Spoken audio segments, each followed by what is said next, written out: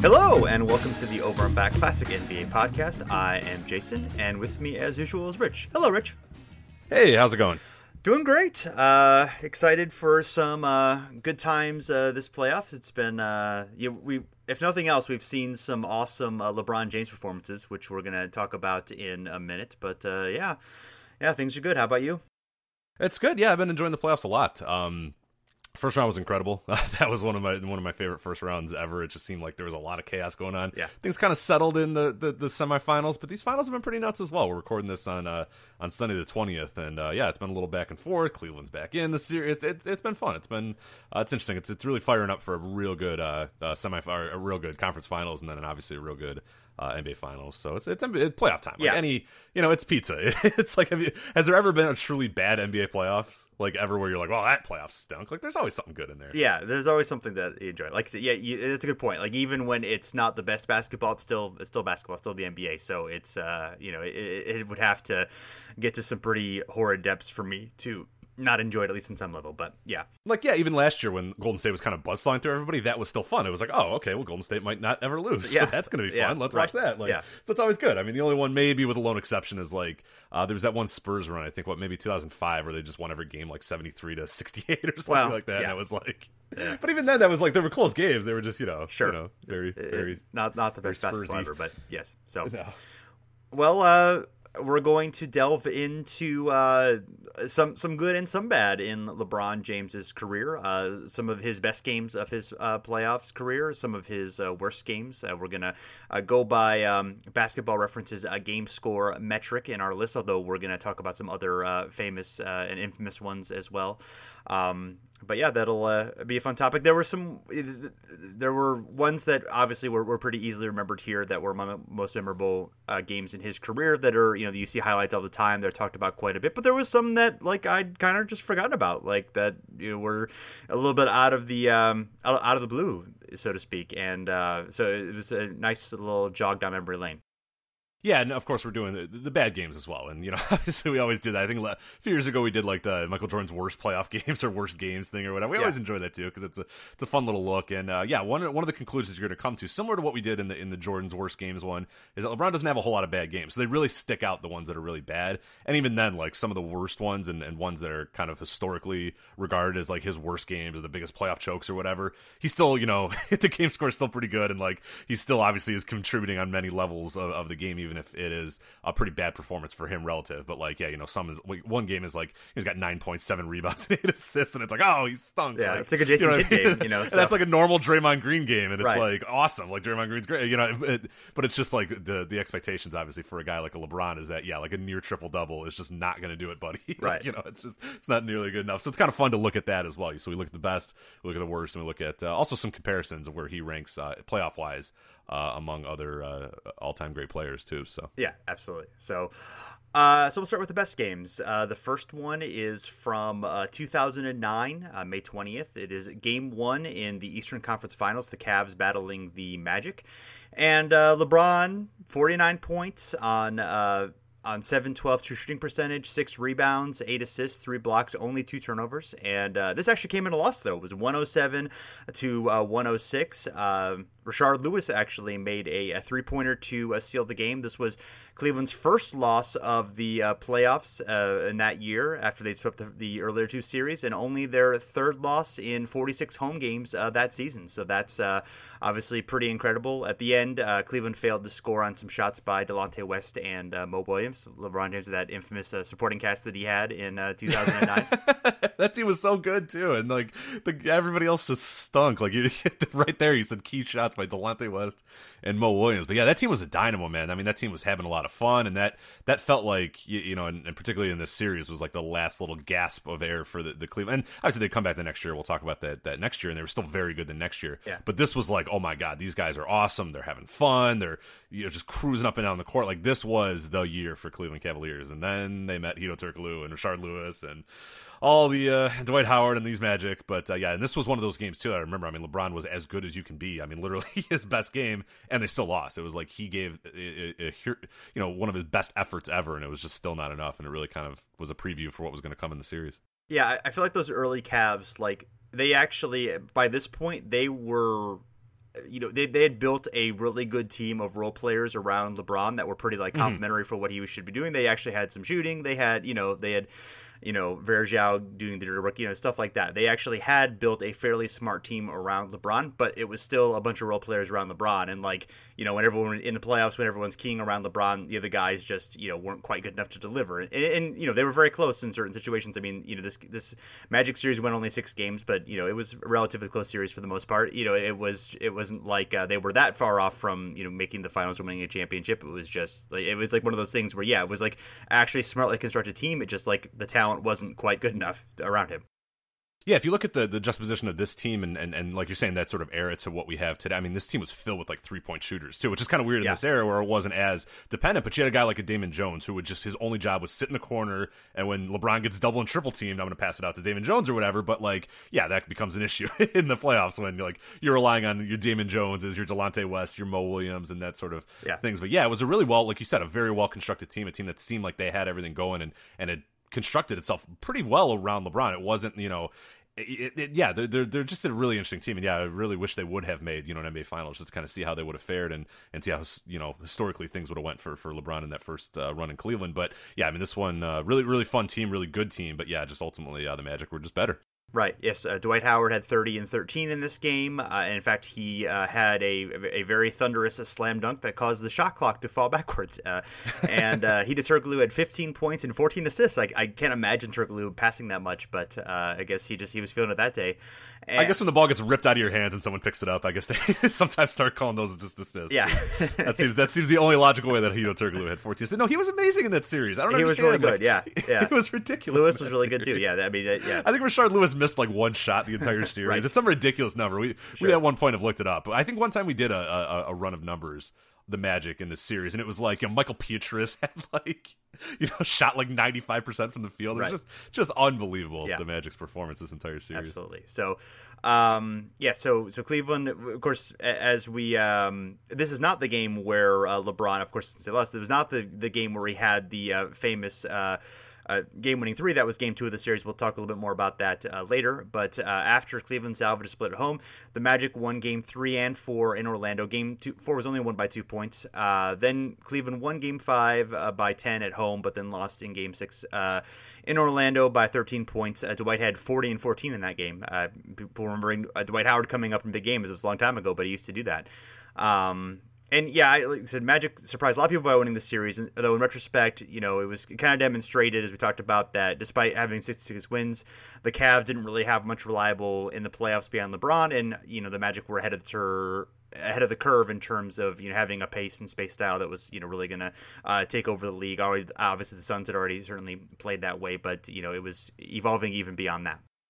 Yeah, and if I remember correctly, this Orlando team had a lot of length too, almost similar to what today's Golden State Warriors, and that kind of what everybody's going for, like everybody be 6'8" type thing. Right. And that's sort of, I mean, you had like Hida Turkoglu playing like shooting guard, and so you know what I mean. Sure. Like it was a very well balanced team. Obviously, they still had some true positions in terms of Dwight Howard, feeding him down low or whatnot. But he at that point was still really good at doing kind of the pick and roll, and then he later started to not only want to get the ball in the block, and that's kind of, and then obviously became a turd that nobody likes now, which is kind of the Dwight Howard thing. But people liked him at this time, and he was very good at this time. But no, he was an awesome rim protector, awesome at the pick and roll, and they just had a team of shooters, a team of quick guys that could get up and down the court, and guys that could guard almost every position as well. I mean, there was a lot of dudes that could guard almost any position on the floor as well. So it just it is a team that was a little bit of a peek into the future of what would kind of become pretty prominent in the NBA.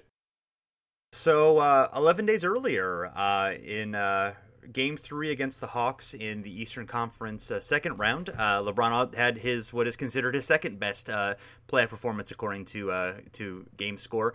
47 points on 733 true shooting percentage, 12 rebounds, 8 assists, just 1 turnover. This was in a 67-82 win, and it was the Cavs' 7th straight playoff double-digit win, which set a playoff record, and that would extend to 8 in the next game, as it was a 4-game sweep, and the Cavs won that game by 10 points. So, and after the game, LeBron said that there's only a few guys in this league that can get into his zone like that, and I'm blessed to have the ability to be one of those guys. You just feel like you can make pretty much every shot you take.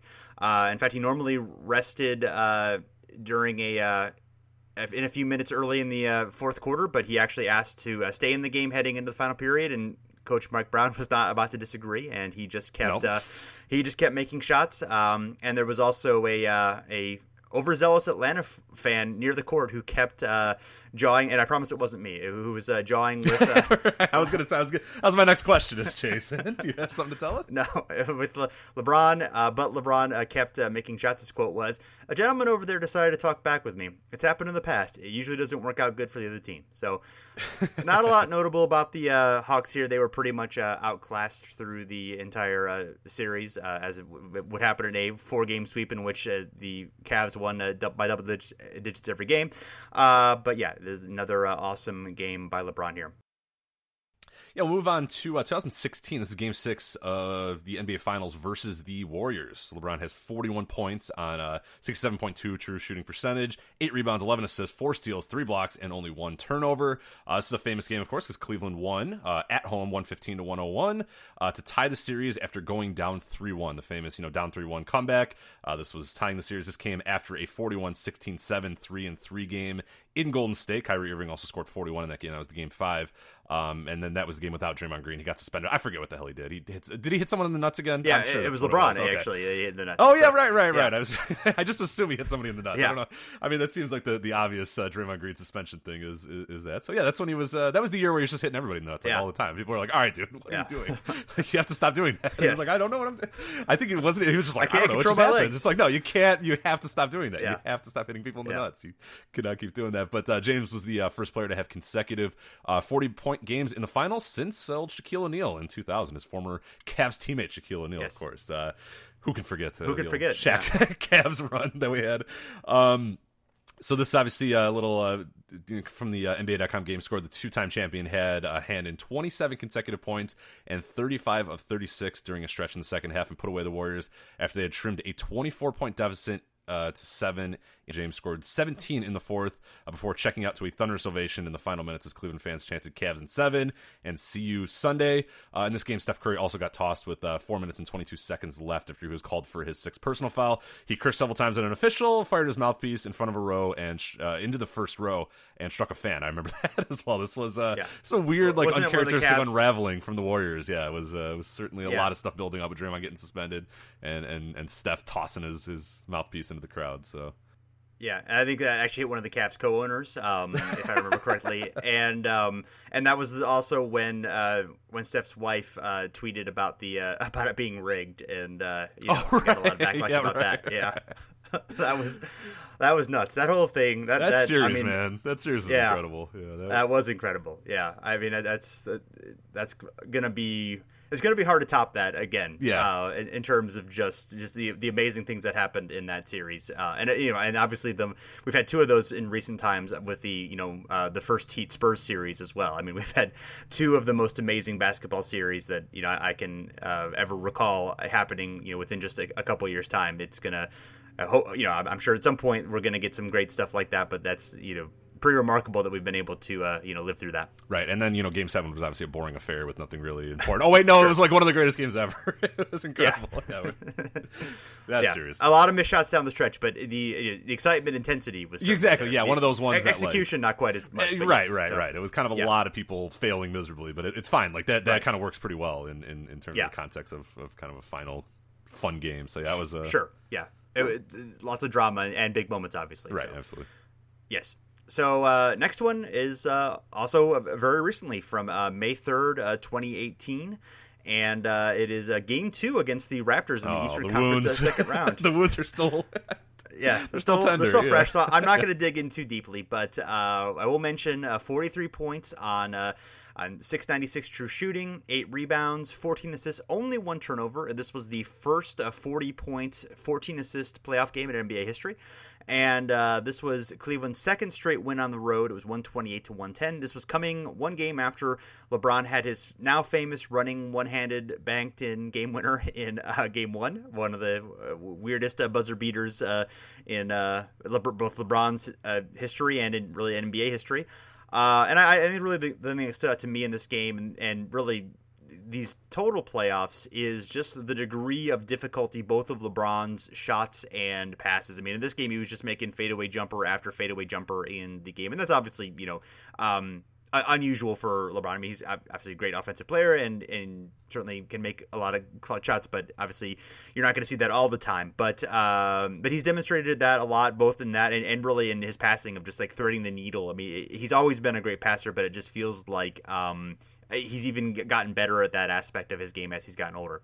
Yeah, and I remember in this series, in this game in particular, I should say, where it felt like he was just like trying shots, like, see, let me try this, or like, let's see, like, and the Raptors were playing good defense. There was just like literally nothing you could do. They knew what it was coming. They knew he was trying a shot, and like, yeah, he just hit everything. And like you said, yeah, the passing was just so incredible in this the Raptors series, and obviously it's fresh in the mind, so we're talking about it as as we had seen it because it's only happened a few weeks ago. But yeah, this was an incredible series, and what I remember as being an incredible game, like one of those ones that you feel like you're not going to get that many more of these left in LeBron's career, but he keeps doing them, so you're not really sure. It's like I'm at a point where I'm just not going to assume that LeBron's done until like he's actually done, because it's just you don't think you would still get these at whatever he is, 35 I think now.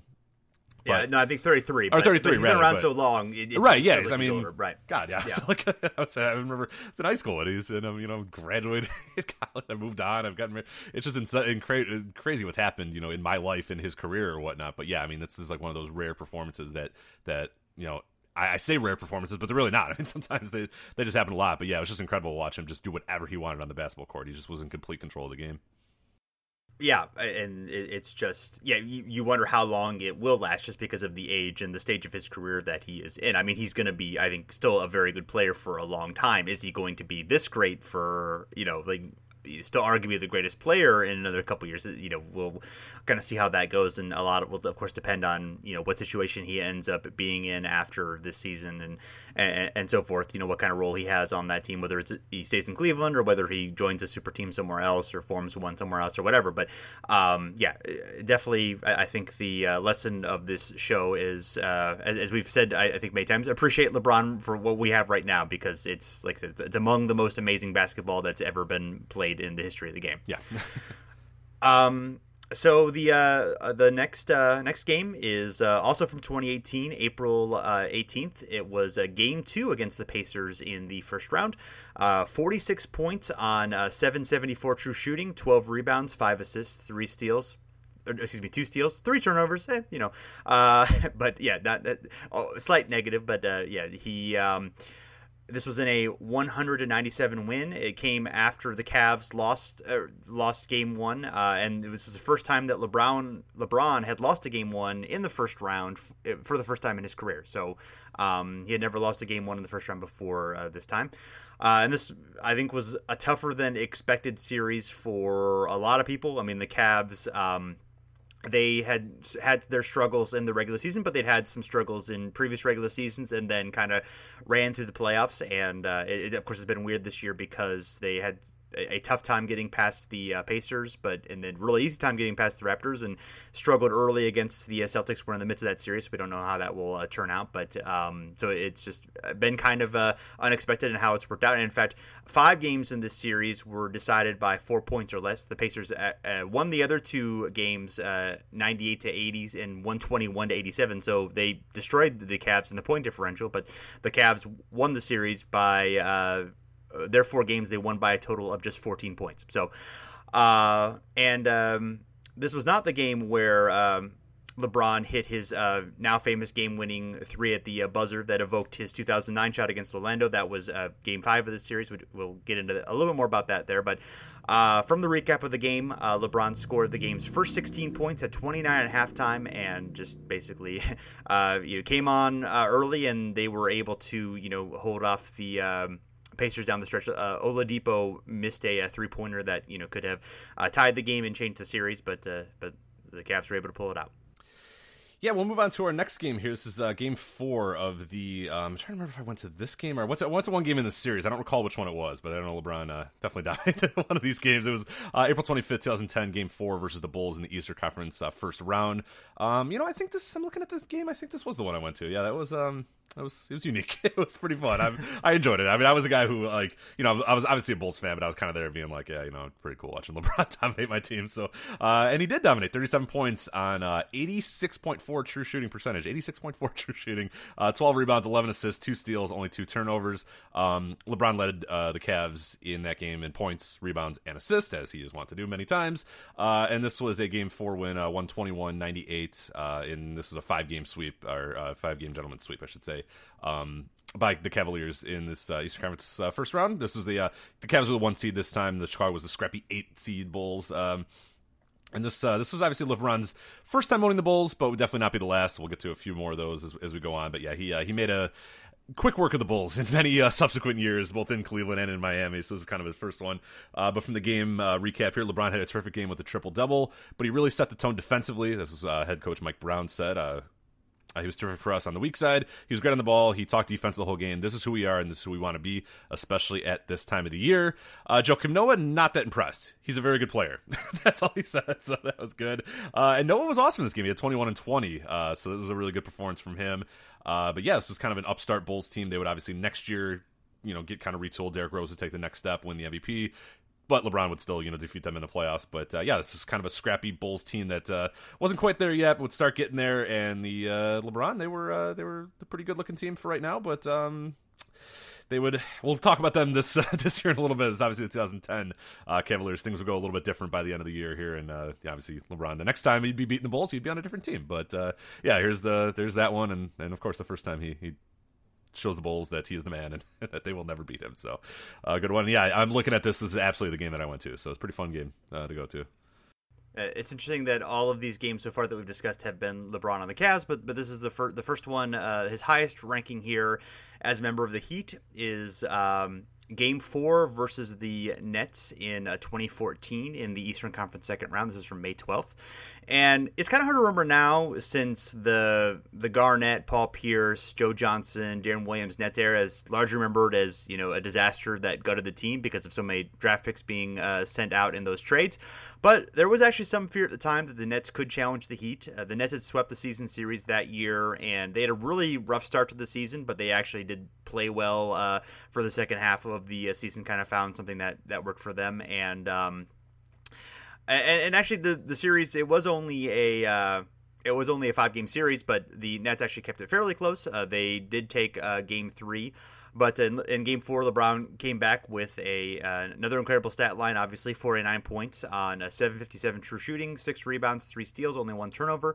And from the NBA.com recap, he shot 16 of 24 from the field and dominated the Nets, whether it was operating out of the post, driving to the rim, or pulling up from behind the arc. And I think this game is a real good showcase of LeBron expanding his versatility while in Miami. I mean, he's talked about that, and just he was able to be more efficient, be able to develop more of a post game, become a better 3-point shooter, and it felt like he kind of had room to do that since he didn't always have to be the guy counted on to really deliver, make every shot and deliver in every big moment. He could, when he needed to or when he wanted to, step back, and they had Wade and Bosch to take over at certain points as well. So I think that it allows for a situation where you can develop your game in other ways and be more complete by doing that. And LeBron obviously was already an outstanding player, but he just added some key pieces to his game that I think have served him as he's gotten older, and his athleticism isn't quite what it was obviously the first time around in Cleveland. He obviously is still supremely athletic, but he's able to expand his versatility and expand his depth as he's going forward. Yeah, and if I remember, I mean, this is at a time, too, with this Heat team and a few years prior as well. I think 2013 was a year where he was just, crazy efficient, where it wasn't like he had to take 30 shots a game or whatever, like he did in Cleveland. We're talking about a lot of those big-time Cleveland games where he had to do everything, had to be the guy that scored every time, had to, put up every shot or whatever. A lot of the Miami stuff was him able to be a super efficient shooter. He only shoot, 15 times a game or whatever, make 13 of them and then, affect the game in so many other different ways, particularly on defense, where he was just incredible throughout almost the entire Miami tenure. So, yeah, a lot of Miami games don't pop up here, and that's probably by design. He doesn't want to have to score 50 points and do everything in the game, and that's what made Miami so successful, is that they had so many guys that LeBron could sort of take on that role of a guy who could do just a little bit of everything and be great at that, which is what he probably excels at even more than being a dominant scorer. But obviously he's great at being a dominant scorer too. But yeah, so you see that kind of difference there with a lot of Cleveland games, a lot of those early Cleveland games popping up first, and then more recent Cleveland games, coming up obviously now versus Miami, and then even his first tenure back in, or his second tenure, the first few years back in Cleveland, where he was able to lean a little bit on Kyrie, lean a little bit more on Kevin Love, and now he sort of again had to kind of take over that role again. So we're seeing kind of the gaudy big numbers again, where those don't jump out when he's at Miami.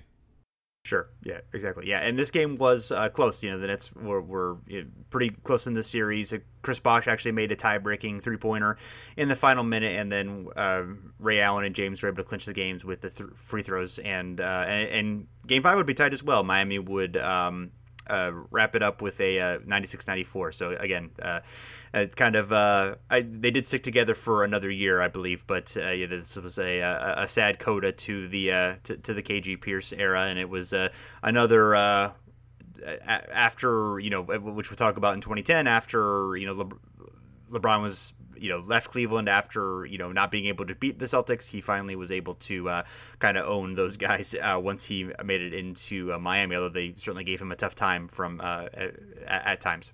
Yeah, and this not seem like you said, there is some, if people kind of think it was an absolute disaster. I mean, they won nearly 50 games one year. I think they won 49. They came back and made okay playoff runs, made it to the semis in this year. Yeah, it wasn't a complete disaster. I mean, it's still obviously an unmitigated disaster, but at least there were some highs, and there was a point where it was like, oh, this team might actually do some stuff. And yeah, obviously they did. And they had a big upset. I think that first year the Bulls upset them in the playoffs, and they were a pretty good team and looked like they had a case to really make maybe even an Eastern Conference Finals run or whatever. But yeah, it just wasn't a complete and utter disaster. It's just in retrospect it kind of is, but at the time it was okay for a few years, and then it now it's this. Whatever this is. Whatever this is. So, whatever this is. Yes. So, next we have from June 13th, 2016, Game 5 versus the Warriors in the final. We already discussed it a bit above, but worth restating that LeBron had a 41-16, 7-3-3 game on 6-12 true shooting percentage in a must-win game on the road against a 73-win team. And he'd also managed to goad the Warriors' best defensive player into getting a technical that led to a suspension in the previous game. So, master strategy there, and as LeBron and Kyrie Irving both had 41 points, and they became the first teammates to score 40 points in an NBA Finals game, which is pretty good. Absolutely. Next game we have here is April 29, 2018, very recent here, Game 7 versus the Pacers. We mentioned the series a little bit. LeBron has 45 points in this game, 8 rebounds, 7 assists, 4 steals, 4 turnovers, Game 7. And this looks like a game where it looked like he was going to have to play 48 minutes before he cramped up in the third quarter, but the Cavs were able to deliver a big run without him, so that was good. George Hill, Kevin Love, Tristan Thompson all came out. Tristan Thompson in particular, who had really not been doing much at all this playoff series, including not playing all that much, kind of showed up and sort of redefined their season maybe, and maybe kind of saved their season a little bit. They obviously wouldn't have been in the game if it weren't for LeBron's heroics, but and he came back and he was able to hold the Pacers at bay. So they were able to fend off the Pacers in what would have been a complete. I mean, I cannot imagine the takes that would have happened if they lost to the Pacers on the first round here. But yeah, it was definitely a fascinating series. But yeah, the Cavs stepped up and did some good work, and yeah, it was kind of the role players, the guys that hadn't done a whole lot in terms of George Hill, Tristan Thompson, and then obviously Kevin Love, a guy who was relied upon a little bit to kind of make up for LeBron's. He was out for a little bit, make up for what he did, but yeah, LeBron still is a big reason why they even got to this point. And then of course he cramps up and has issues and and he scores 45 points, and 8 rebounds and 7 assists because he's LeBron, so he's pretty good. So that's pretty funny there. But yeah, they step off the Pacers do not lose in the first round and move on to face the Raptors, where they destroy them. And then we're kind of in the midst of the Cavaliers Celtics series right now, so we don't know how that's going to go, but we'll see. Well, we will see. So May 3rd, 2006, going back to LeBron's first playoff series, a Game 5 against the Wizards in the Eastern Conference first round. This was the Cavs' first playoff appearance since 1998, 4-5 seed here. And the Cavs won this game 121-120. In fact, it was one of 3 games in the series that the Cavs won by only 1 point. The Cavs and Wizards had what I would say was a rivalry, using air quotes with my fingers, but during the mid 2000s, in general, it was pretty one sided, but this definitely, was a competitive series. And LeBron's line in this game, 45 points on 728 true shooting, 7 rebounds, 6 assists, 4 turnovers, but that's only minor negative. Gilbert Arenas also was great in this game and in this series. 44 points, 5 rebounds, 4 assists, and 3 turnovers. And there were lots of big shots in this series. In Game 3, LeBron hit a game winner over Michael Ruffin with 5.7 seconds left. And in this game, he hit another game winner from the baseline with 0.9 seconds left. Not technically a buzzer beater, but it was very close to one, obviously. Game winner there. And then for the Wizards, Game 6, Arenas forced overtime with a 3 from 32 feet with just 2.3 seconds left. And then overtime, Damon Jones hit the series-winning shot with 4.8 seconds left. So some great stuff here. This is kind of something, I remember this series kind of vaguely, but I'd forgotten just how competitive and how tough, and LeBron hitting 2 big game-winning shots. And I feel like, I could be misremembering this, but I feel like this is the same series where LeBron was criticized for, like, instead of taking the shot, he passed like Daniel Marshall, and then Daniel Marshall missed a shot. It may not have been this series, but it was definitely this playoffs or the next playoffs where it was just like, I don't know. We were so stupid about how we talked about LeBron for a long time. I mean, people still kind of are, but it was really, really bad early on, and he delivered even in clutch moments very early on in his career. Yeah, and it's always been an issue with me, and it's a big reason why I've been, obviously living in Chicago, particularly. It's even more grating when it's like, Michael Jordan wouldn't have passed the ball, and I'm like, no, I mean. 1993 and 1997. Okay, all right, that's fine. Yeah. Whatever. Yeah, you're right. He took every shot and scored. Okay, that's fine. Whatever. But it was very much at this time. It was like, anytime they would lose a game, and maybe he would he needs to assert himself more. He's got 45 points, and that's the best play if you're getting triple teamed. Passing to Daniel Marshall's not always going to make the shot, but maybe he does sometimes. But the thing that I love most about this is you're listing all these guys. Who the hell are these guys? You know what I mean? LeBron is still playing, and you mentioned Michael Ruffin, Daniel Marshall, Gilbert Arenas, Damon, that feels like 40 years ago. And it's and it is a long time ago, but it's just funny how LeBron, his career spans such an ungodly amount of time that those names feel like Michael Ruffin. How I know we're making Curtis Harris's blood boil by just even mentioning Michael Ruffin, but Michael Ruffin was in the league and playing substantial minutes when LeBron was 3 or 4 years into his career already. What are we talking about? He's still going and he's still good. It's just unbelievable how long this guy's career has gone. Michael Ruffin.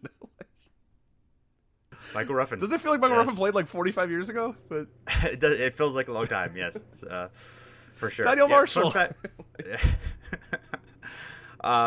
fact that I have to mention as an Ohioan: when the Cavs advanced to play the Pistons in the next round, it was the first time that major professional teams from Michigan and Ohio had met in a postseason series or game since 1957. And the Cavs did take the heavily favored Pistons to a tough 7-game series that they ultimately lost. In fact, they had a 3-2 lead in that series as well. LeBron did play very well in that series despite the loss there. So, but given where he was in his career, it was a loss to a very incredible Pistons team at that point was completely reasonable. Absolutely, yeah. They were a veteran team as well, so it's it's obviously still a very young LeBron at that point, young kind of a mishmash Cleveland team or whatever. But yeah, to still take him that closely is definitely remarkable, and yeah, it doesn't probably get enough credit.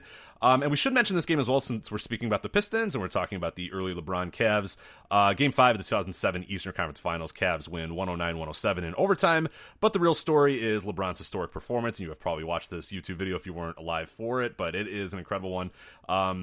About midway through the fourth quarter, James has 19 points. The Cavs are leading 79-78. It's about 6 minutes left in the game. LeBron then hit a 17-foot jump shot, and then over the next 16 minutes of the game, he would score 29 of Cleveland's next 30 points, including the team's final 25 points on 11 of 13 shooting from the field. He'd force overtime on a driving dunk with 9 seconds remaining, and then finish the game off in double overtime with a driving layup with just 2 seconds left. Unbelievable game. Yeah, if you've never seen this performance, go see it. And Detroit knows that LeBron's scoring on them. You know what I mean? It's not like they were like, oh, well, keep an eye on, Damon Jones in the corner there. They were like, no, we know that LeBron's going to try. It didn't matter. He was just on another level at this point, too. Driving, shooting, it just was unbelievable what he was doing. And what's important about this game, too, Cleveland would go up 3-2 in this series. They would then win Game 6, and like you said, vanquish what happened the prior year. LeBron would reach his first NBA Finals. They would, of course, lose to the Spurs, which, again, was another veteran team, and the Cavs were just not made for it. When Drew Gooden's your second-best player, probably not meant for an NBA an NBA title. But the final line for LeBron in that game: 48 points, 7 assists, 9 rebounds in over 50 minutes of game. 38.1 game score. It's actually tied for his 12th best game score of all time, which is pretty funny. When you score 29 to 30 points, including 25 straight, it's only your 12th best game score of all time because you are a good player and your name is LeBron James. So. Yes, you pretty good, LeBron James. That's a key takeaway from the show. He's not bad. That's our description for the show. LeBron, pretty good at basketball. Pretty good. Joakim Noah, like Joakim Noah's quote. He's a very good basketball player. I guess we agree with Joakim Noah then. So, yeah, there you go. So LeBron has 5 buzzer beaters in his career. And we've talked about some of them already, but it's worth recapping them. The first was on May 5th, 2018, just recently. The Raptors had staged a huge second half rally in Game 3. They fought from 17 down to tie the score 103-103 with 8 seconds left in regulation. Rather than put the Raptors in a position to keep their season alive, LeBron had the opportunity to create a legendary moment by taking the ball full court, dribbling to the left side of the key, and having a one-handed runner off the glass to give the Cavs a 3-0 lead in that series and completely just eliminate any chance, of course, that the Raptors had of getting back into that series after playing a tough and spirited game. And I think I misspoke earlier in saying that shot came in Game 1 of the series, but it actually came in, as we're saying here, Game 3 of that series. So obviously an incredible one. And in terms of the degree of difficulty, probably the toughest one that he has on this list.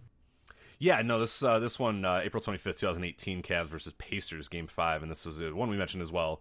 Indiana fought back late. There was a 95-95 tie, and they had a chance to win. James came up with a huge block on Victor Oladipo. Really fun game here, and Cleveland gained possession of the ball with 3 seconds left.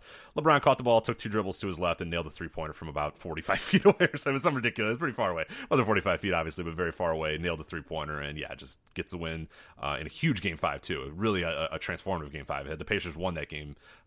Really different series, maybe, and then they really have a chance at actually taking the series, but Cavs come and obviously defeat that and would beat them in 7, as we mentioned a little bit earlier. It's a recent memory. You know this. You remember this game. We don't have to tell you all about this one. Yeah. This isn't history. It happened 2 weeks ago. You're good. Or 2 or 3 weeks ago. You know this. It's technically history. It is technically history, but come on. It was 3 weeks Yes. ago. You can look it up on your own. Yeah.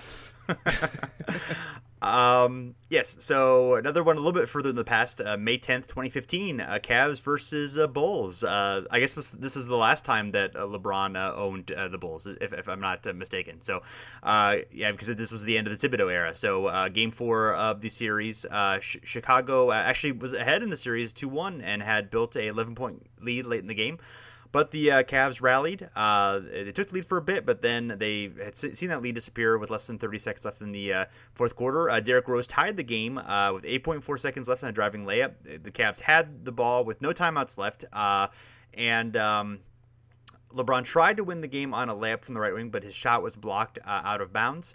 And there was some issue here. This was the game where David Blatt attempted to call the timeout that didn't exist, and the referee, I believe it was Scott Foster, basically ignored him. And because if they hadn't, then the Cavs would have lost the ball, and the Bulls would have had a shot in that situation, and basically the Cavs would not have been able to win the game. Right.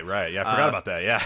Yeah. And it's obvious too in the replays that he's like very feverishly calling for a timeout, and Foster's just not listening. And Ty Lue runs out and tries to stop him from doing it. Yeah. So Matthew Dellavedova inbounded the ball to the baseline from James, who popped out in the left corner for a three-pointer that led the Cavs to win the game, tied the series, and they would ultimately vanquish the Bulls from there. And this was also much was made there where LeBron overruled David Blatt on what the play was and decided to call his own number for what was probably a less efficient shot, but he was able to pull it out and to win the game. Oh, the David Blatt era. Who could forget?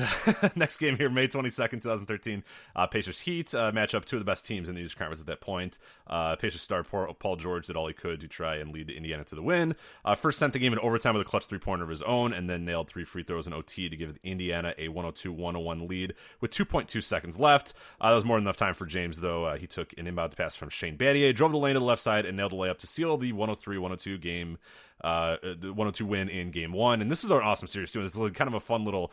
I don't know if it's lost to time quite yet. Maybe in a few years we'll see. But these Pacers-Heat matchups were awesome. Like, there was times where the Pacers legitimately looked like they could possibly upset the Heat. Roy Hibbert's at the top of his game. David West is playing great. Paul George. You got Lance Stevenson blowing in the ears. We'll talk about that here in a little bit, because obviously they're going to pop up in a lot of these worst games as well. But yeah, some real fun series here, and I really hope that they don't get lost to time, because they were really, really fun.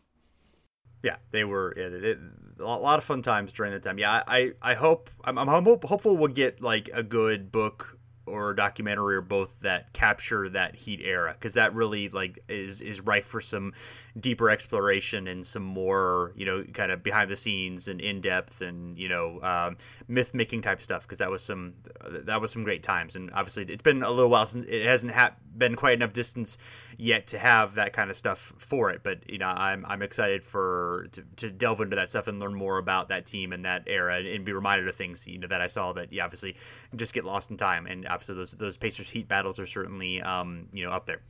Yeah, certainly. And our last one, already referenced it, but May 22nd, 2009, the Magic versus Cavs, Game 2. This is one of the more memorable shots of LeBron's career. It's definitely one of the top ones on the highlights. That, you know, very distant three-pointer that he took to win the game. Even though the Cavs did not win this series, it still stands up there as one of their more remarkable ones. And actually, the Magic they were down 23 in the game, but they were able to take the lead 96-95. Hideo Turkoglu had a 11-foot jumper with 1 second left on the shot to play. So it left 1 second left, and there was very little time left, obviously. And it was an inbounds pass from Williams, and LeBron basically only could turn his shoulders toward the rim and fire, and he did, and it was dramatic game winner. So exciting stuff. I remember this one as well, and I forget who the guy, there was, what the hell is his name? I should look it up. There was some terrible Cavs player that immediately ran up to him. What was that dude's name? Oh my god! Here, let me look it up real quick. I know, because I remember like the first person he like now it's like Seti Osman is the guy who always like comes right away and says, I gotta find out who this guy. Well, they're in position. You know, the worst players need to be the ones who stand out there. Right? Exactly. Sasha Pavlovich was the guy. I remember him running up immediately. And it's like the famous is like LeBron jumping, and the first person he has to reach is Sasha Pavlovich. Yeah. It's like we can do it. But Seti Osman's the guy now who's just like right there, ready to do it. Like, yeah, man, like please let me come back next year. Like I really want to. But I think to be fair, I think Sasha played a lot that. I mean, I know he didn't like produce all that much, but I think he played a decent amount. I think he was playing, like he played a lot in 2007. I think by 2009 he wasn't playing quite as much. Yeah, maybe that wasn't him. Maybe I'm getting the wrong guy. Maybe I'm mixing up game winners. But maybe let me. Yeah. Oh no, he was still on the team there. No, he was still on the team. All right, it was definitely him. Yeah, it was definitely him. Okay, all right. Good, confirmed. Yes, Sasha Pavlovich. You guys were all curious, and it was Sasha Pavlovich. So there you go. Yes. So we wanted to track LeBron's career playoff highs in each category. So I thought that might be fun.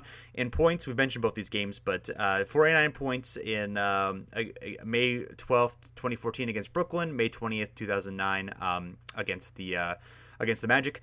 Assists his most is 14, which he's done 3 different times, and rebounds is 19 on May 13th, 2010 against Boston. And of course, the was an infamous series for him, but certainly he had a good effort there in that game.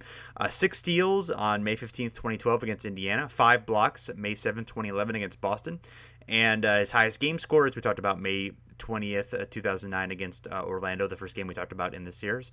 For some reference, it is the 13th best playoff game score in NBA history. Number 1 is Charles Barkley's 52.6, which happened in the 94 playoffs against Golden State. Most three-pointers was 7. It was April 30th, 2006 against the Wizards. And most minutes was May 5th, 2006 against the Wizards as well. So 53 minutes. Yeah, a lot of minutes there. All right, let's get to worst games here. So these are the worst games of LeBron's playoff career. This is actually kind of interesting because this week, Not Only Calculus, Bo Schwartz Madsen wrote a piece about LeBron's worst playoff games, and they used, obviously some fancy graphs, as Not Only Calculus wants to do, so it's good stuff there. So check that out. I believe if you just look up LeBron James playoff highs and lows, it'll come up here. So a lot of the same games we reference here, they talk about. But yeah, it's, this is going to be a hot take and surprising to people, but it turns out LeBron has had more good games than bad in the playoffs, so that is you can take that as a fact that you can go to, your water cooler and say, hey, I found out that LeBron's had more good playoff games than bad ones. You know that. Anyway, two famous bad games of James's career that we're going to talk about here. They don't rank out as like his all-time worst, but they're definitely ones that historically and narratively have kind of popped up a little bit. May 11, 2010 versus the Boston Celtics. This is a 32-point loss by the Cavs versus the Celtics. LeBron scores 15 points on only 3 of 14 shooting, has 7 assists, 6 rebounds. His game score was 9.1. It ranked as the 11th worst playoff game score of his career, so not the worst, but not great either.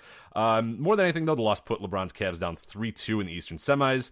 This is a team that had won 61 games in the regular season. This was also LeBron's contract year, so tensions were very high. The summer LeBron was on the way here, and the Cavs basically thought that if they didn't win the NBA Finals, that he was probably going to be gone, and they would correct in that assumption because the Cavs, of course, would lose the next game, fail to make even the Eastern Conference Finals, and then he'd move on to Miami and obviously take his talents to South Beach and whatnot, but a quote from the game score as well said his team's down 27 points and a promising season suddenly in peril. LeBron James walked off the floor to a smattering of boos and a row of empty seats. If this is goodbye Cleveland, it wasn't the send-off he imagined. And this is important because had he not come back to Cleveland, this would have been his last game as a Cavalier because this was the last home game here. They lost obviously in Game 6. If they had won Game 6, Game 7 would have been in Cleveland, and that would have been a very tense game as well. But of course they lost in 6, so did not happen. And then LeBron moved on to I guess greener pastures. I don't know. Yeah, I mean, I suppose it was for eventually it was, but yeah, I went to Game 1 of that series, and the Cavs won by 8. It was a fairly they didn't have too much of a hard time. It was a competitive game, but it wasn't like there was no fear at that point that they weren't going to win the series. It just they seemed like clearly the favorites during that time for whatever reason. But Boston creamed them pretty well in Game 2, and then Cleveland won pretty thoroughly in Game 3 to to kind of they were kind of seizing control there, and then Boston just kind of took over from there and won the next 3 games, most of them pretty handily. So especially that Game 5 that is kind of the most infamous one there, just because he seemed like he was very passive. He seemed like he just wasn't the most into it, and he apparently had a elbow injury at the time that was limiting him and so forth, and and again, it's more of a bad game by his standards as opposed to a bad game for anybody else. It was like, it wasn't a good game, definitely, but I mean, he was still contributing on a lot of levels. And if you watch it, he definitely, something didn't seem right there. And there was, of course, a lot of people kind of felt like he was quitting on Cleveland, which I don't think is entirely fair, but nevertheless, that was kind of the reputation at the time. Yeah, no, and I remember that being the game stories is, LeBron's given up on him. And then like in Game 6, he has an incredible game and does everything that he can to have them win, but it's just like they were just, right.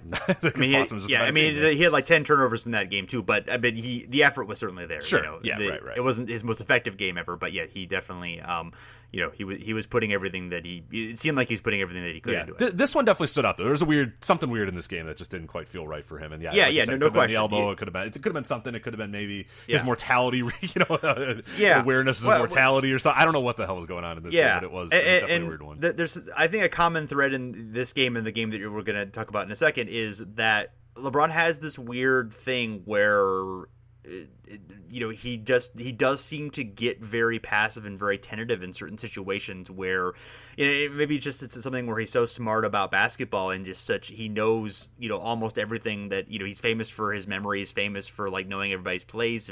He has this his vision is able to kind of like see what guys are doing and what kind of everything that's going on, and if there's something that he can't figure out, it just seems to like really rattle him. A certain thing. It doesn't happen that often, obviously, but obviously it's happened in 2 very big situations in his career that have for better or worse, not defined him because obviously he's come through in so many great situations and has all these things, but have kept have been ammunition for his critics that don't want to see him as being as great as he has been in his career. Yeah, and this is another game that you mentioned here, June 7th, 2011 versus the Mavericks. This is in the NBA Finals. Heat were up in the series 2-1. James in this game scored only 8 points on 3 of 11 shooting. He added 7 assists and 9 rebounds. Like we said, even when he's bad, it's still pretty good. But interesting, this was the first time in the 2011 playoffs that LeBron failed to score double figures. And for more fun facts, this is one of only 2 times in his career, and this is including this year and including, today, that LeBron has failed to score in double figures, the other being May 28th, 2014 versus Indiana. We'll get to that one here in a little bit. Overall, this snapped a 433 consecutive double-figure scoring game, both regular season and postseason. So this was definitely an uncharacteristically low-scoring game for LeBron. Made only 3 of 11 shots, as we mentioned. He made a tip-in during the first quarter, then a 13-foot jumper and a breakaway dunk in the third, and he failed to score in the fourth, and he took only 1 shot while playing 12 minutes. So like you said, it seems like one of those weird, sort of oddly passive games that he has. Overall, James, he had a 5.9 game score in this game. It's the 5th worst of his career. And moreover, the loss was the first of 3 in a row as Miami lost the NBA Finals to the Dallas Mavericks, of course, the first year of the Big Three Miami. James averaged only 19 points for the remaining 2 games, but definitely wasn't his usual self because the rest of the playoffs he averaged 25.1 points per game, 8.5 rebounds per game, and 5.6 assists per game. And that was in the previous 17 games, that playoff series. So yeah, it was like a weird thing where he kind of, I don't know, yeah, it's one of those weird things like he just kind of is like, damn, Dallas has us, so whatever. Like, I'm just gonna, yeah. But, he averages 19 points, not bad, but like, when you're averaging 25, it definitely was uncharacteristic, and I think it does also prove that teams go out of their way to stop LeBron. And this was a big thing in Miami, is where they. And this first year in Miami, too, there was kind of an uncertainty of, like, who's going to take the big shots, who's going to take this shot. The next years, everybody kind of realized that LeBron's probably the best guy, and he should just kind of do most of the stuff. And Wade and Bosh then kind of became, not necessarily secondary pieces, but definitely the 1B and 1C to LeBron's definite 1A, where as this, Sure. It was like a very weird, like, okay, LeBron, Wade's turn, LeBron's turn, sometimes Bosh gets his turn or whatnot. And yeah, it was just like they hadn't quite figured out exactly the formula, and hadn't quite figured out the team, too, because if you remember, this Miami team was basically just like, random ass, old veterans. And it was before they had really kind of built a nice team around the Big Three and, guys like a Shane Battier and whatnot, who are all really good contributors. But yeah, it's an interesting game. Yeah. And this one in particular, only one of 2 games where he scores under double figure or under double figures in his entire career, even to this point. So it's pretty nuts that just never happens. And he had 9, so he's really close, but it just didn't quite get there.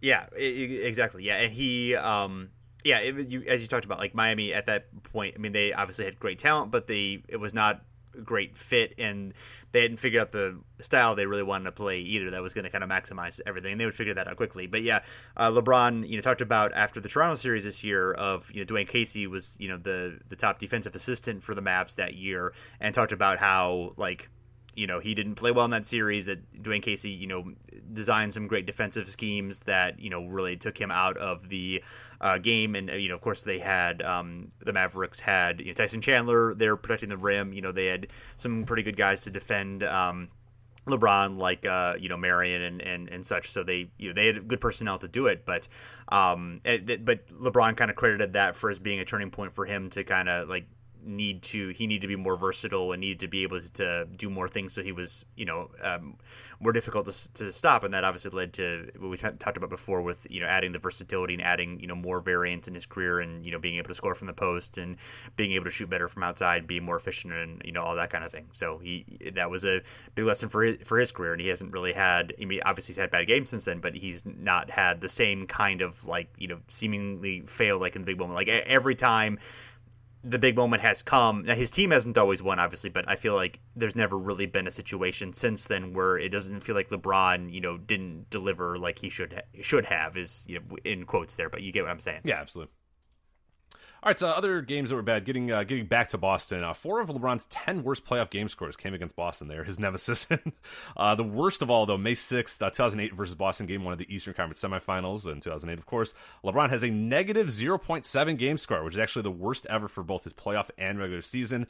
The regular season worst was a random negative 0.1 versus the Warriors in January of 2006. So just a random game here. Boston's stifling defense held LeBron to only 12 points. I said only, obviously 12 points is still pretty damn good. 2 of 18 shooting, though, 0 of 6 from 3, 10 turnovers, and it's actually pretty remarkable how close LeBron comes to a triple-double in this game. It's like his worst playoff game, as I said, like an unquestioned worst playoff game. 12 points, 9 assists, 9 rebounds. Like, you know what I mean? Like, on its face, if you look at, not the shots and the turnovers or whatnot, like a near triple-double in your worst game is definitely not too bad here. But LeBron after the game says, I missed a lot of shots I know I can make. I missed layups. Those layups I've made my entire life. So he's definitely dejected afterwards. Worst of all, Cleveland lost the opening game of this series 76-72. That's a gross final score there. But Cavs coach Mike Brown says he had a tough time and he's entitled to it. Knowing him, he will definitely bounce back in game 2. And yes and no. LeBron scoring was better in game 2. He got 21 points, but still 6 of 24 shooting with 7 turnovers. Cavaliers dropped game 2 as well. LeBron would eventually get back on track later in the series, scoring 35, 32, and 45 in the final 3 games of the series. Ultimately, though, Cleveland would fall in the semifinals and Boston was on their way to an NBA championship. This is the first year, of course, of the big 3, Garnett, Allen, and Pierce. Cavaliers come back strong the following season, winning 66 games, and then obviously the Hero Turkoglu thing happened, and then, the history, as we know, then the next year Boston happened again, and then they took us down to South Beach. But this is his worst overall game, negative 0.7 game score against the Warriors. Still 12 points, 9 assists, and 9 rebounds, though, so not bad. Yeah, not too bad. So, some other clunkers. May 28th, 2014, against Indiana. This was Game 5 of the Eastern Conference Finals. The Pacers were desperate to keep their season alive at this point, and they played one of the most fantastic games that they had ever played, and while forcing LeBron into one of his worst. LeBron battled foul trouble all night, which he's pretty rare in his career. He doesn't generally deal with a lot of foul trouble, whether it's just he's good at avoiding fouls or the refs call it that way, either way. And yeah, he had a playoff career low of 7 points. Do you know if that's a career regular season low as well? Or let me find that. Let me find out. Yeah, let me do a quick little search while we're here, because I imagine that's definitely got to be pretty up there for sure. Let's see. LeBron only had 2 rebounds and 4 assists in the game, and yet LeBron and the Heat lost. They were unable to close out the Pacers, forcing the series to a Game 6. It was a pretty rare stumble for the Heat in an elimination game in the Big 3 era. 3 other times the Heat lost Game 1 on the road, but all 3 times they won the next 4 games to close out the series. This game is also sort of famous for Lance Stevenson being involved. This was the game where he attempted to enter the Heat's huddle, and later in the game he blew in LeBron's ear. LeBron's quote from it was, "I'm just here to play basketball, man. All the extracurricular activities I don't really get into. Just trying to win. We need one more win to get to the finals. That's my only concern. All the extra stuff, whatever Lance wants to do, I don't really care about that." And LeBron would do okay. Respond to Game 6, he would score 25 points, 8 of 12 shooting, and Miami would make the finals for the 4th straight season.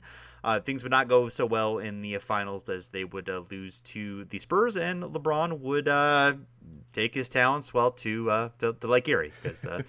So not quite as exciting as South Beach. No. It's gone well for him in Cleveland. I've never been. You have, obviously, so you can. Right. I've been. I mean, it's a nice enough lake, but it's not quite South Beach. I don't mean to betray Ohio on that, but it's the truth. Yeah. As far as playoff or regular season career lows, his worst ever is versus Houston. He had 3 points. This is only in 17 minutes, so I don't recall what happened in 2004. Maybe he got hurt or twisted an ankle or something like that. He only took 5 shots, and he missed all 5 shots that he took. So I'd imagine there's something there, because he never really plays, only 17 minutes. It was a rookie, maybe just I have no very early on. Yeah, exactly. Other ones, he scores 4 against the Clippers in 2003. You're going to notice a theme here. Then 6 2003 against Pistons, 7 2003 against Denver. And these are really early. I mean, these are November games. You know what I mean? So this is still Cleveland hasn't decided. Oh, we should just give the ball to LeBron every single game and let him do everything. They haven't traded Ricky Davis. Right. Ricky's still getting his at this point, unfortunately. So. And then 2007, a rare one against Milwaukee as well. He scores only 8 points in 43 minutes. But otherwise, that's it. I mean, in terms of double-figure games or under double-figure games, got 1, 2, 3, 4, 5, 6, 7, 8. Only 8 his entire career under double figures, and one of them is definitely a game where he got hurt, and the others are his rookie years. So incredible. So 7 of the other ones are the first month of his rookie year. That's incredible. Okay. So right. So it's basically just Ricky Davis taking shots that he doesn't need to be taking because LeBron should be taking them. So that's about it. So otherwise, if you get Ricky Davis out of the equation, LeBron scores double figures, pretty much guaranteed. Every single game. So worth noting that LeBron has only fouled out twice in his playoff career. They both were losses: June 3rd, 2012 against Boston, and May 28th, 2013 against Indiana. In 2012 against Boston, LeBron still had 29 points, 12-15 shooting, and Mikael Pietrus drew the critical foul on LeBron. I forgot that he played for the Celtics at that point, but. And also, interestingly, Paul Pierce fouled out of the game. By this point, he'd only done that 5 times in 11 games in his career. This was a really tough series for Miami against a Boston team that definitely was aging and was dealing with injuries. But Miami would eventually win the series and win the NBA title against Oklahoma City. But it would take 7 games to do so against Boston. I know that LeBron had one of it. We didn't mention it, but LeBron had one of his most incredible games in his career in this series as well, especially considering the circumstance of being down 3-2 in that series, and the disappointment that would have been felt had they lost that series, and the recriminations about whether this Heat thing was working out at that point, you certainly would have been felt. Absolutely. Next game that he falls out is against Indiana 2013, as we mentioned. Like the Boston game, LeBron scored pretty well and played pretty well. He had 24 points on 8 of 18 shooting. But fouled out in a loss. Similarly, this is game 4 of the... So, kind of remember, so we talked about the game before against Boston. Here are the similarities here. So this was game 4 of the Eastern Conference semifinals. It was a game that allowed the team to tie the series at 2 in a series that LeBron's Heat would eventually win in 7 games. So it's exactly the same scenario as the year prior, and all those things. All you do is swap out Boston with Indiana. But James was called for a technical foul in the first quarter, and he had 4 fouls over the final 12 minutes of the game. The last was an offensive foul. After walking from one end of the court to the Miami bench, James then sat disbelievingly on the media table and spent the final 56 seconds mumbling to the officials. And LeBron's quote was, "It was a couple fouls that I didn't feel like were fouls, personal fouls on me, but that's how the game goes sometimes." So very rare foul-outs there by LeBron. And that's kind of it for like his really terrible games. Like there's, we'd really be nitpicking if we're like, this game he had like a 15 game score. That really stunk, right? Like there's not really many others. So yeah, I mean that's pretty incredible. Obviously, that there are so limited number of games where he's where you can say like, oh yeah, he was bad in that game. I mean that's just like almost that's almost hard to believe. Yeah, like just to give you an idea, his 6th worst game score here is 6.7. He scores 26 points, has 9 rebounds and 2 assists. Like it's you're really I mean in terms of games under 10 game scores, there's only 12 of those under 10 game scores. So that's like even his worst games he's still contributing pretty well. And then we mentioned the 2 negative games that he has, the negative 0.7 and then negative 0, and then those are the only 2 negative game scores, and that's it. I mean that's you're really, otherwise you're just kind of nitpicking if you're picking games that he was 8 of 23 like it's a 24 points and 10 assists. It's like, all right, I mean I guess that's bad, but yeah, right, exactly. The most recent bad one was in the current series against Boston on May 13th, 2018, where he was it was 15 points, 7 rebounds, 9 assists. There were 7 turnovers, so obviously that was high, and only 5 of 16 shooting. So obviously limited game there, but that's still contributing on a lot of levels, despite the despite it obviously being on the lower end of LeBron's games in his career. Yeah, absolutely. And just kind of give you an idea where his numbers rank compared to other all-time greats. Criteria here, we're doing that 50-plus playoff games because obviously you don't want to just, do 5 playoff games because some random dude might show up here. So 50-plus playoff games, it feels like you're probably a pretty great player if that's going to happen here. And as far as the overall playoff numbers, just to kind of give you an idea, this is as of this recording here, 230 games recording this, as we mentioned on Sunday, the 20th, May 20th. 230 games, 49 win shares, averages of 28.7 points per game, 8.9 rebounds per game, and 7 assists per game. Michael Jordan has the next closest win share total at 39.8 over 179 games. So obviously far fewer games, but pretty close in terms of win shares, about 10 down in win shares. Jordan's averages 33.4 points per game, 6.4 rebounds per game, and 5.7 assists per game. I just get an idea here. Only Derek Fisher, Tim Duncan, Robert Horry, and Kareem have more total playoff games than LeBron, who obviously he has the added benefit of the 7-game series in the first round, but still it's still very impressive. And he's 29 games away from Fisher, so he almost inevitably become the all-time leader. Like I think it's probably understood that LeBron will probably have 29 more playoff games in his career unless anything awful happens in the next little while. But he almost inevitably will become the all-time leader in playoff games. And after LeBron and Jordan, Duncan is 3rd in total win shares at 37.8. So his averages, Tim Duncan's averages, to kind of give you an idea, 20.6 points per game and 11.4 rebounds per game. Kareem, over 237 playoff games, his averages is 24.3 points per game and 10.5 rebounds per game. And of course, those numbers are pretty. I mean, if you look at his first half of his career, I'm sure those numbers are way more gigantic. But they'll some of those later Laker playoffs where he was just kind of I want to say a role player because obviously still played an important part of the game, but his scoring figures weren't quite as gaudy as high, so I'm sure that kind of dragged it down a little bit here. But I just kind of give you an idea in terms of where he ranks in terms of those different stats. Only Jordan, Jerry West, and Kevin Durant have higher scoring averages than LeBron. And LeBron has more assists per game and more rebounds per game than every single one of those guys as well. So, those three score a little bit more than him, but LeBron definitely has more assists and rebounds per game than those. And just to give you an idea, I thought was fascinating too. The only guys with higher assists per game than LeBron in all-time playoff games are Magic Johnson, John Stockton, Rajon Rondo, Chris Paul, Oscar Robertson, Isaiah Thomas, Kevin Johnson, Steve Nash, Bob Cousy, Jason Kidd, and Russell Westbrook. And yeah, that's that's a pretty, to be among that list is definitely, those guys are all, a few of them, obviously Russell Westbrook is a big time scorer, and a few other guys are pretty good at scoring, but a lot of those guys are known as some of the elite point guards of all time, and LeBron's right up there with them, and he's also just, an elite scorer, an elite rebounder, and all that sort of stuff. So it's just crazy. LeBron good, and very good in the playoffs as well. Just unbelievable output playoff historically for him. Yeah, we agree with Joe Kim, absolutely. Yeah, he's very good. So great stuff, Rich. This was a lot of fun. Like I said, delving into some things that we remembered, but some things I definitely hadn't thought about in a while. So it was good to check some of that out. I might revisit that Wizards Cavs series from 2006. At least see some of those game winners and some excitement there. I don't know if the style of basketball will be my favorite, but that's okay. It's I think the excitement there will match up. Plus, getting some prime Gilbert Arenas, he was a fun player to watch. Oh yeah, he was awesome. Yeah, he's obviously been lost to time for better for worse. He wasn't very good, but he was pretty good. Yeah, exactly. Yeah, it was fun to watch him. More than anything, it was just fun because he definitely represents a different era. Kind of the late Gunner era, and he definitely works well. And that's a fun team too. The Wizards had a bunch. As long as they're not wearing those hideous gold uniforms, I'll watch the game. But I'm not watching anyone wearing the gold. I refuse to do it. But I can respect and understand that. Yeah, so. That's for sure. All right. This is fun. This is really good. I enjoyed this. Yeah, well, thanks everyone for checking us out. You can find us at the Step Back at fansided.com. We are on iTunes, Stitcher, TuneIn, Google Play, pretty much anywhere where you listen to podcasts. If you want to give us a rating and review on your favorite podcast player, we would greatly appreciate it.